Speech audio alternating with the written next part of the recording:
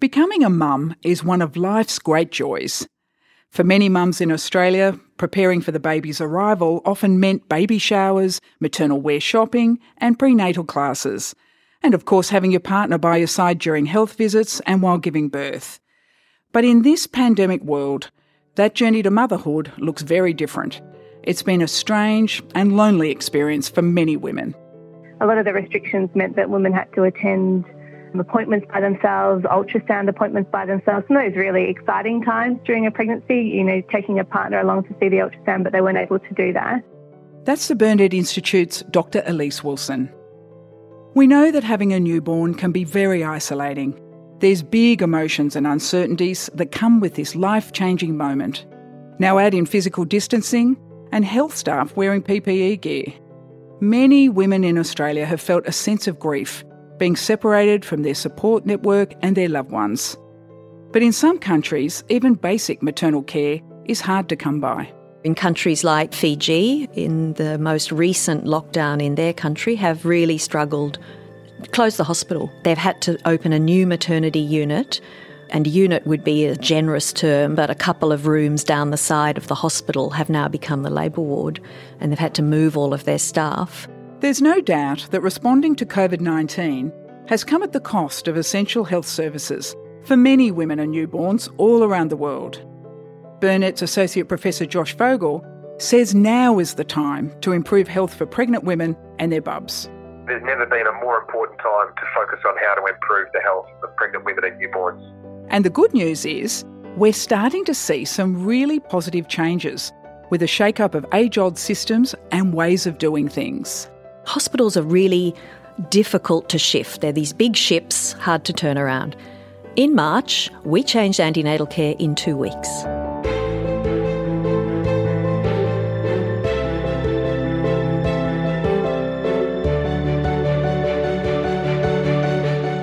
This is How Science Matters, a Burnet Institute podcast. I'm Tracy Parish. Throughout this series, you'll meet some of Australia's visionary scientific thinkers. You'll find out what keeps them awake at night as they grapple with a pandemic and how science is playing a leading role in shaping our response. My co-host is Professor Brendan Crabb, head of the Burnet Institute. He's also a microbiologist, malaria researcher, and one of the best minds in infectious diseases and global health. Today, motherhood in a time of pandemic.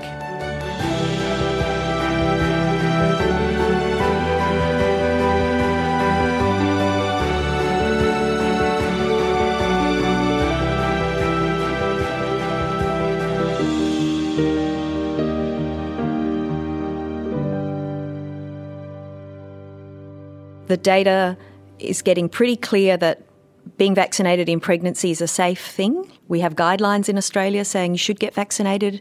It doesn't matter at what stage in your pregnancy, it's all going to be good. That's Professor Caroline Homer, a leading midwifery researcher and maternal and newborn health expert at Burnet Institute. She's been closely watching how the pandemic has affected new mums. It's been a stressful experience for some and rewarding for others. So, what do we know about its impact? I think becoming a mother in COVID time has been an extraordinary experience for women, partners, families, grandparents, siblings. Babies haven't stopped being born during the pandemic. In Australia, we have 300,000 babies born a year, and actually every single one of those babies has been impacted because our lives have been impacted. So the indirect effects of COVID have seeped into every part of maternity care. Affected the midwives, the doctors, the hospitals, but most importantly really impacted on the women's experiences and their relationship with those early weeks and times of being pregnant and then those early weeks of having a baby.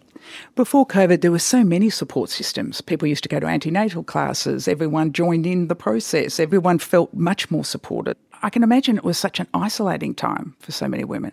Yeah, and lots of women have told us that.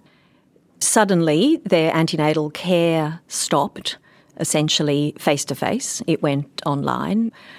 And while we say video conferencing, actually most of the hospitals in this country are not set up to do video conferencing, so it was on the phone. And while in the workplace we've gone on to Zoom and Teams and all sorts of clever technologies, in hospitals it's not like that. So it is a phone call. And there's a lot of antenatal care you can't do in a phone call.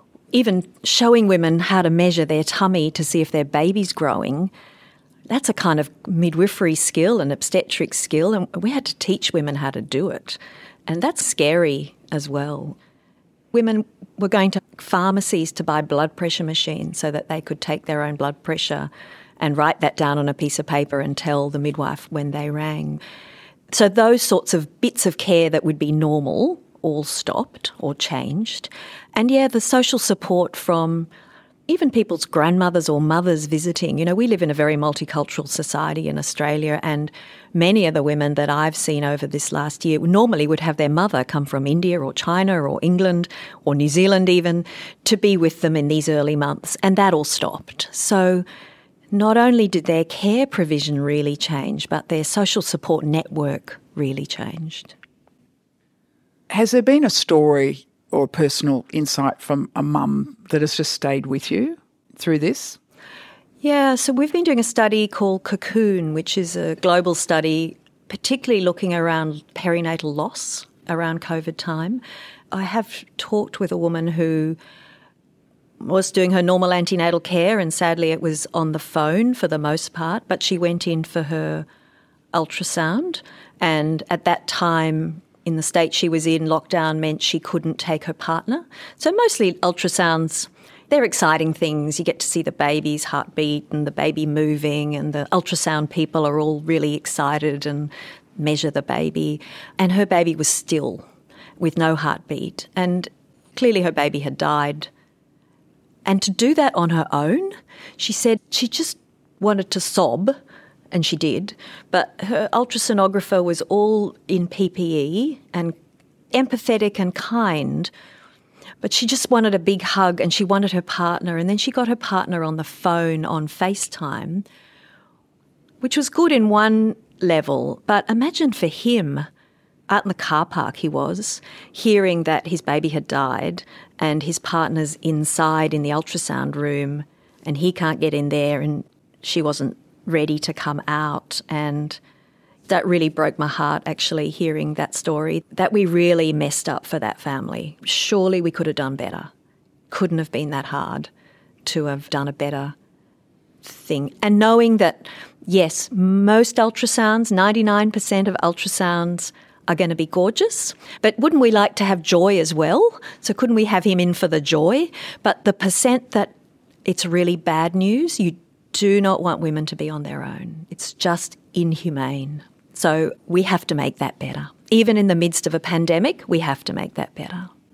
And will we have to wait until these babies of today are teenagers or whatever to know what the impact was? Or are we getting some indication now as to what the downsides in sticking to the Australian context? So, yes, as you know, lots of things will have to be washed out over time. But very early on in the pandemic, there were concerns from other high-income countries about changes in maternity services, and so increased stillbirth rates, decreased prematurity, which is really interesting, and increased mental health, social and emotional issues. So some of those we can work out now. I think the mental health issues and the kind of social and emotional, I don't like to use the word bonding, but that sort of human connection around growing a family. Those early weeks and months are so important to have all your people around you, and that's going to be different. Caroline, you've had such a rich history as a midwife, as a researcher, somebody who works closely with the WHO and other esteemed organisations. Have you been surprised at the change that's come finally into maternal health, that COVID actually has been a chance to make change? I know that years ago they said we'd never be working from home. There were managers who said you can't work from home. And come March in Australia, that had to be the reality. What's been the reality of maternal and child health at a global level that you've seen as a remarkable change you didn't expect? So there's some good things from COVID, I'd have to say, in all the services. In Australia, we've basically done antenatal care the same forever. It was invented in 1929. In England, we've kind of done the same, 8 antenatal visits, the same thing, your blood pressure, your tummy check, blah, blah, blah. And lots of research has been done along the way to try and change that, but hospitals are really difficult to shift. They're these big ships, hard to turn around. In March, we changed antenatal care in 2 weeks in almost every hospital in this country to flexible, telehealth. We rearranged the way the ultrasound happened so it could happen at the same time as a visit rather than on a separate day to reduce traffic. We changed antenatal education, put it on Zoom. We did all this stuff really fast. Now we've got to work out which bits to take back and the unravelling. And how much of that was surprising that when people said it couldn't happen, would never happen? Very surprising. I mean, I'll give you one example. At Burnett, we do a lot of training of midwives in the Asia Pacific region. So we've got this faculty development program that we invented a couple of years ago to upskill the midwives working in schools across the region. And so we had a big planning. We were going to go to Bangkok in the middle of 2020 and do a train the trainer with 2 midwives from every country and bring them all together. And it was all going to be great. Anyway, that all didn't happen. And so we thought, let's do it on Zoom. And everyone said, you can't. I mean, this is going from basically Iran to Papua New Guinea, that region, 22 countries. We can't do it on Zoom. It's too hard. I went, let's have a go. So I have this amazing midwife, Rachel Smith, who works with us, and we've done now 4 modules. We have, last count, 100 midwives online, some of them with more than one in the room. They do this training. They listen to the podcast. They come every week for an online session. We break them into small groups. They talk to each other. They've got WhatsApp groups in their language. I never would have been brave enough to do it.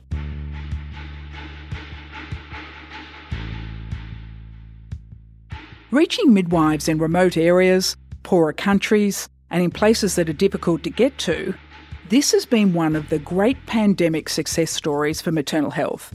It's confirmation of what can be achieved with out-of-the-box thinking. And it's already having benefits for our closest neighbours across the Pacific.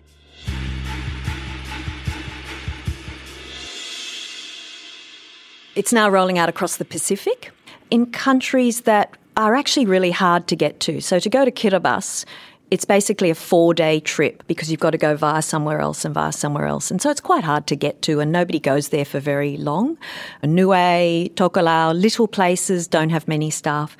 They are joining online training and doing this feedback, working in a workbook. There's a Facebook site. It's extraordinary, the enthusiasm. The nonsense that we did all these years around, they couldn't do online training because it's a low-income country and they don't have very good internet. Well, they don't, but they still do it. It sounds like some actually really exciting possibilities to use the shake-up from the pandemic to change things that were always there.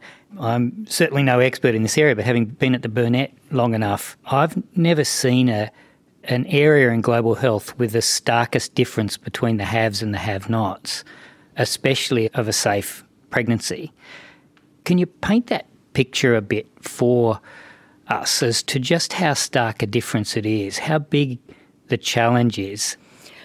We've now got really good data that midwives make a difference. And so in 2020, we did a study with UNFPA, WHO and the International Confederation of Midwives, a modelling study looking at the impact of midwives. So if you had midwives 95% coverage, you would reduce your numbers of maternal deaths in your country, in a low to middle-income country, by 60%.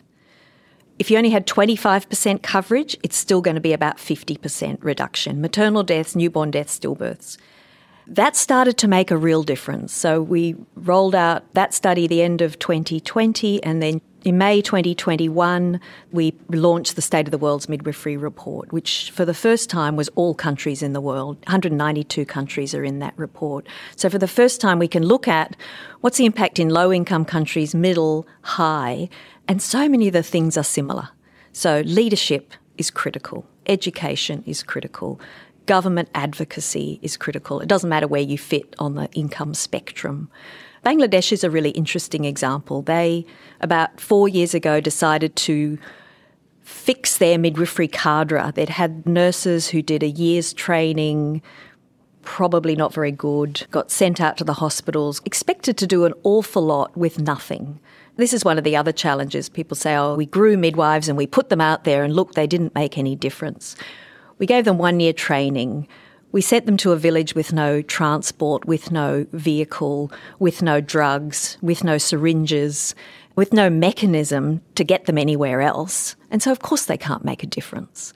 But if you can fix some of those things, so if you grow a midwife properly, and so it's 3 years of training to grow a midwife properly, you send her out into a village or a community with support, a phone, perhaps even these days now stuff on an iPad where you can do telehealth consult with the village next door or the bigger town. And you've got a blood pressure machine, some oxytocin to stop a postpartum hemorrhage and a few drugs to manage blood pressure. Then you start to make a huge difference. And now we're equipping midwives with family planning, contraceptive skills. Contraceptive skills will save mothers' lives because they don't get pregnant again quickly. So then I think there is huge impact now that we can show, and COVID's helped us say, okay, now we need to make that happen faster. We can't wait another 10 years. The advances we've made in the last decade, we've actually gone backwards. So we're not going to get to 2030 Sustainable Development Goals. We're just not in maternal health. We might get to 2040, but only if we do something now. Absolutely have to do it now to catch up. And so increasingly countries are saying, okay, let's grow midwives quickly and let's support them. There's an undeniable lesson for maternal health as a result of COVID-19. While the pandemic has eased barriers to telehealth, it's also highlighted just how crucial the role of a midwife is, especially in developing nations.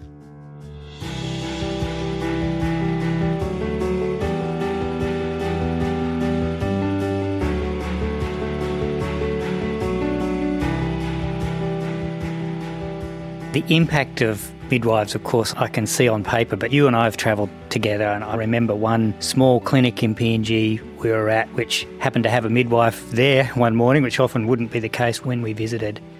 And I remember them being particularly devastated there, and the midwife herself was devastated.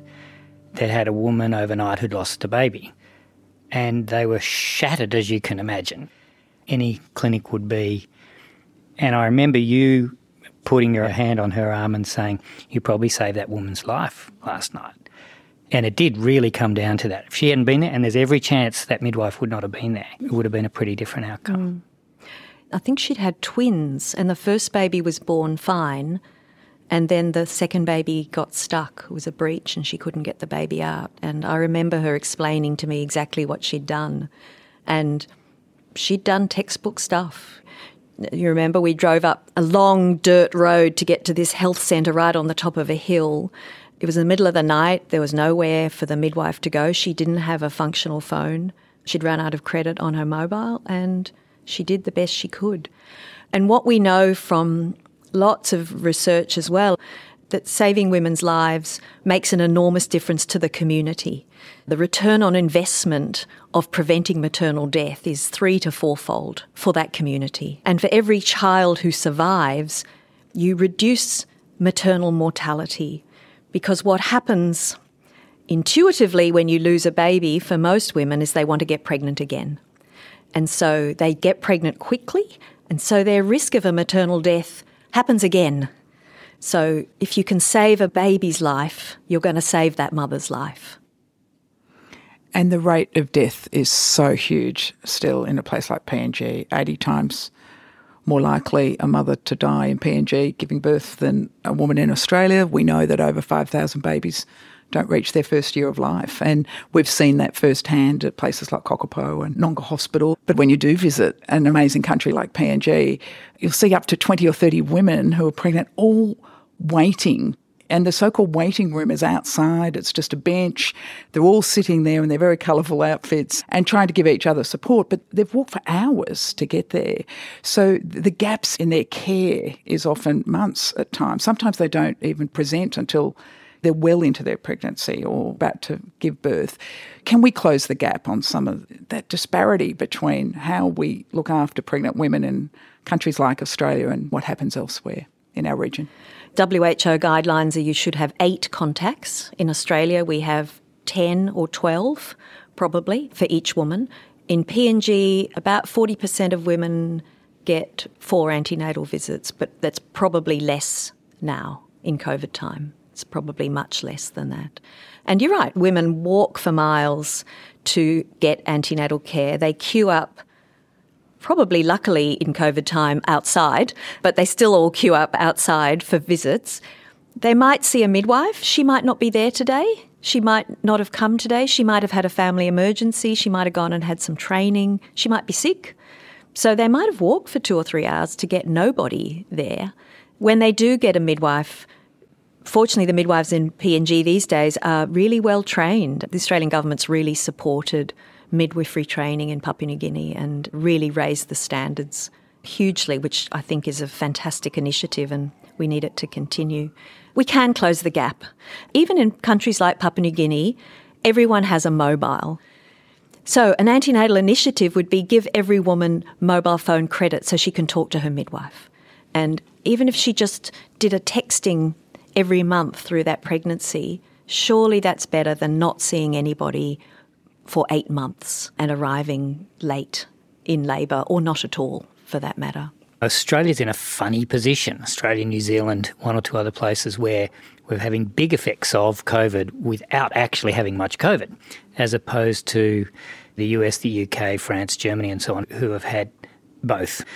Has the mentality of Australia made it worse or better or no different than having lots of COVID? I mean, clearly it's good to not have a lot of COVID for the society. Look, I think in some ways it's worse because it's not out there, you're not seeing it. And so women have certainly said in our research, there's no COVID in my state, there's no COVID in this hospital. I don't know anyone who's got COVID, but I can't have my partner with me in antenatal care, I can't have my mother visit me in the hospital. The midwives are all dolled up in full PPE and the doctors. I'm finding it hard to justify this experience, whereas particularly in countries like Italy, the US and the UK, where it's everywhere, and health workers particularly were getting affected in larger numbers than in Australia. I think women felt more justified, like, I get it, that we have to do this. You're only going to have this baby once. Even if you have lots of babies, you're only having this baby once. And we change that experience. It is interesting. There's a number of consequences of our success, I guess, in inverted commas, like that. And what about places that are not Australia? You do a lot of work in the region and beyond. We all stress a lot about the non-COVID effects of COVID, as you've already said. And of course, maternal and child health is at the very top of the list. Pretty much 18 months in, at the highest level, where is that at? So in our region, many countries, as you know, Brendan, did very well in the early time of COVID, 2020. We're now seeing the waves, particularly in our region, Papua New Guinea, Fiji, the biggest ones around, and Timor-Leste to some degree. Providing maternal health services in PNG and Timor-Leste on a good day is tough. You take away all those standard services, redeploy the midwives to somewhere else, or the nurses or the community health workers to do COVID testing or COVID treatment. It's a very finite workforce. So you haven't got a lot of people to play with. You haven't got pool staff that you can get in or casual staff. So we really have seen big changes in the indirect effects on disrupted services. It's really disrupted, PNG particularly. What do we need to do to try to at least mitigate this if we can't turn it around altogether? So I think one of the really important things that got missed early on was maintaining essential services, and maternal and child health being an essential service, like as important as your COVID wards. TB would be the other one, and malaria. Those are the acute services that we can't drop for anything. What happened in maternal health, though, is that maternal health experts haven't been round the table. So in many countries, there isn't a midwife, there isn't an obstetrician on the emergency response team, because the emergency response team are virologists, microbiologists, epidemiologists, as they should be. But we actually need the other people as well to make sure that essential services are essential and that they keep happening, and maybe in a new way, maybe out of the hospital. So a lot of people in lots of countries, but in PNG particularly, haven't gone to hospital because they're frightened. And they see in the media and it's all terrifying and they don't want to go to hospital. Do you think that's on our agenda? On the Australian authorities, I think, have been pretty impressive in their attitude to dealing with COVID in the region from very early on. Significant commitments of funds and, to a degree, holistic, more than just vaccines. We're going to need to strengthen health systems and so on. But I don't see them talking about what you're talking about, saying, OK, we're really worried about babies being born under this circumstance. Do you think that's on the radar, or there's more that we could do in that context? I think there's always more we could do. I think the radar is pretty narrow in lots of countries. Like Fiji, in the most recent lockdown in their country, have really struggled, closed the hospital. They've had to open a new maternity unit, and unit would be a generous term, but a couple of rooms down the side of the hospital have now become the labour ward, and they've had to move all of their staff. So if I was a woman in the community, I'd think, what's the point of going to the hospital? There isn't anyone there. I've been put in the funny little room down the hill. I think I'll just stay at home. So that's what we've seen across the region. Experts are telling us that the pandemic will still be around in years to come. In Australia, unlike many, many other places around the world, we've mostly avoided widespread community transmission of COVID-19. But with this, we've also seen rising vaccine hesitancy. And in our region, in countries like Papua New Guinea, there's a real fear of being vaccinated. We know this from recent studies. So, how safe is it for pregnant women to get vaccinated?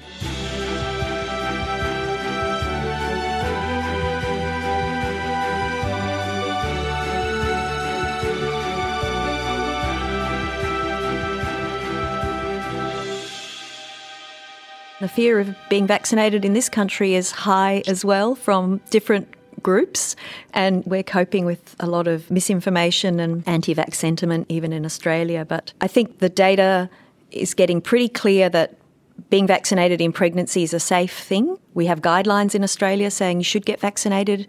It doesn't matter at what stage in your pregnancy, it's all going to be good.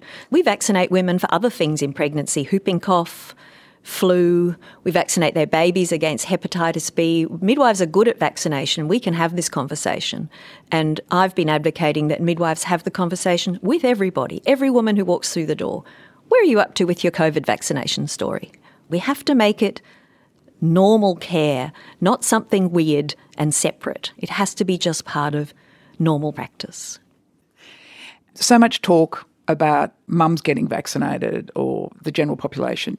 But what do we know about babies needing to be vaccinated against COVID? There's very few trials. There's a couple of trials at the moment going on, but very few of pregnant women and vaccination. So what we know is from the non-pregnant population. Mostly we know that children do very well, and babies seem to be born with antibodies from their mother. There are many instances of babies getting COVID. We don't think in utero, so we don't think from the mother to the baby while they're pregnant. I don't know, Brendan, have you ever seen anything on vaccination of babies? No, it's not really on the radar yet because the risk-benefit equation comes out so strongly in favour of not vaccinating at the moment directly for the baby, and the same goes for young children. And actually, ethically, it's still a very tricky call. There's got to be a benefit directly for the person you're vaccinating. And so that's what our very good regulatory authorities struggle with. And so at the moment, it's pretty unlikely that's going to happen.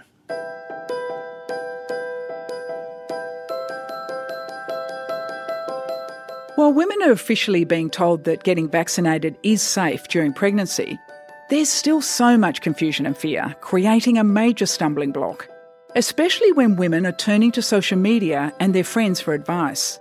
So, how has health communication fared in this pandemic? Communication's been really problematic, even for people who are well informed. If you go onto many of the government websites at the moment and try and work out what you can and can't do or what you should or shouldn't do, it's been designed by committee over a long period of time, and it's really hard to get your head around. We've got pregnant staff at Burnett who say to me, I can't work out what to do about vaccination. Can you just tell me I could go and get vaccinated? But they can't work it out, even though they work in this field, they know stuff. If you actually go looking, it's really difficult to unravel it all. Caroline, I don't think I've seen one ad with a pregnant woman who's actually spoken to other pregnant women on TV and said it's safe that they would identify with. We're doing research here looking at the communication that women seek out. So we've been doing a study on a number of social media sites actually looking at what do women look for. They're looking at, should I get vaccinated? That's the kind of number one question. And we don't have a push-button answer for them. Why is it so hard to get that answer? Yeah, I know. So I'm a member of the College of Midwives and we're running a campaign called Don't Hesitate, Just Vaccinate, to try and persuade midwives to get vaccinated. We're not even pushing it to pregnant women. A survey we recently did, still about 40% of midwives aren't going to get vaccinated, they say. That's their intention. That's a real problem. And my message to them is pregnant women don't get COVID more than non-pregnant women, but when they get COVID, they get really sick. They end up in intensive care, they end up on oxygen, they get really sick. So whatever we can do to reduce the chance that they're going to get COVID, and maybe they haven't heard the message of getting vaccinated so they're not, but we sure can. Do you see a time where they won't be able to work in a hospital setting? Look, I've been really surprised. I, as a midwife, can't work in a hospital unless I'm vaccinated against measles, mumps, rubella, hepatitis B and influenza in wintertime. And I have to have my certificate to go to work. I can't understand why it's not the same for COVID. Look, I think we are learning in the developed world some of the lessons we know very well as global health workers, that having an intervention is the beginning of the solution, but it doesn't provide the solution. It doesn't mean it's going to be used by people. And we know well in the global health context that there's a science to what it takes to have a good intervention used by people. I think in the West, in the developed world, we've forgotten that. So it is good advertising, I agree with that, but I also think there's a science to asking the communities what it would take, a science, not just a questionnaire. For me, it's one of the missing links, social and behavioural research in general. You and I listen to the 11 o'clock press conference every morning, but we're in a minority. Most people out there don't listen to it. They don't hear what the Prime Minister or the Premier or the Chief Health Officer tells us to do today. We are really missing how to make it easy. And we need to learn some lessons from other vaccination campaigns, childhood vaccination, for example. I was talking to someone last week who said when there's an outbreak of measles in a community, she sends the vaccinators to stand at the school gate. So as children come through, you need to be vaccinated, otherwise you need to take your child home. And do you imagine what happens? Wow. They all get vaccinated because everyone wants the children to keep going to school. So, of course, they're not covered that morning when they've been vaccinated, but it's a really strong message about what we need to protect everybody is you need your child to be vaccinated or you need to take your child home. So why don't we have vaccinators standing in antenatal clinics? I mean, it's nice to learn, but I just feel a bit of doing would be good. We're in a rich country of knowledge, and combined with scientists and, as you say, behavioural research, and there's been no progress. I'm still seeing the same silly icons and confusion and doctors with stethoscopes around their necks. No disrespect to stethoscopes around their necks, but that's not what the community wants to see. No, that's quite right. I think the scale of the problem here, I mean, we have it's not just pregnant women, we have 20-odd% of Australians in the vaccine hesitancy class. So a good ad campaign, you can imagine making a dent in that. I can't imagine it solving the whole lot. We need to understand what's really behind some of it, but I can't explain why. We look at France, New Zealand, UK with pretty impressive campaigns, at least from what we can see from afar, what the hesitancy is, no pun intended, but hesitancy is to doing those campaigns. I think we have a government juggling a pretty tricky set of circumstances with what vaccines they have available, and that would be a factor. But we're also pretty paternalistic, pretty top-down in how we operate. And I would include myself in that, but it's something that we need to think, is that really going to be effective? Of course it's not. My 23-year-old daughter is not going to listen to me or anyone like me. There's got to be another way of communicating. The tragedy with maternal death is that we could actually prevent almost all of them now. We know we don't need any more research Big killers are postpartum hemorrhage, sepsis, unsafe abortion, in our country, mental health, suicide. We might not prevent all of those, but we can certainly prevent probably 80% of them now. And so we need political will, investments, on the ground enthusiasm and commitment to making a change.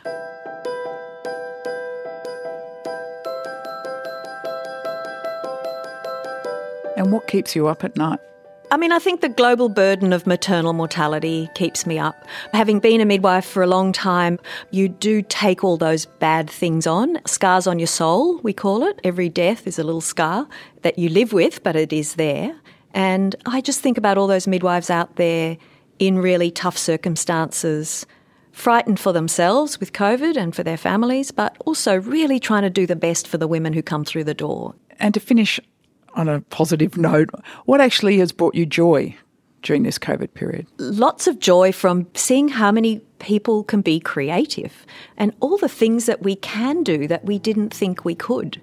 Even my 87-year-old mother now can FaceTime me and do Zoom. She hates it when you hit the end meeting because she said, you just went, which is true. That's been revolutionary, that we've been able to do things that we'd never would before.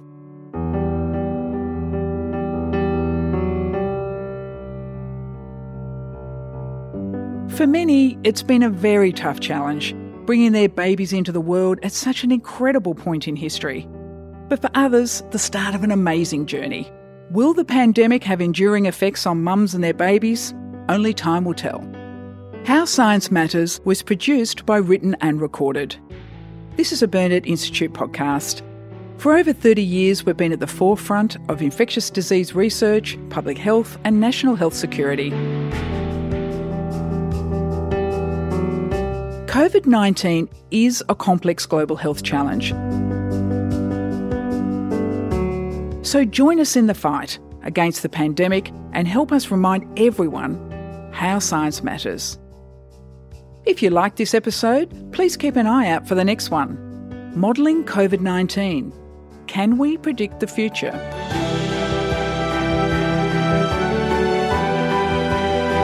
To hear more, search for How Science Matters on the Burnet Institute website or wherever you get your podcasts.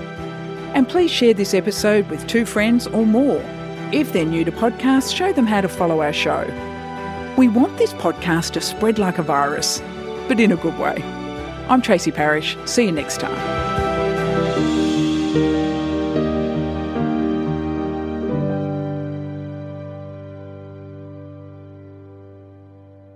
This podcast series was recorded during June and July 2021. In this evolving pandemic, please search for the latest official coronavirus advice in your area.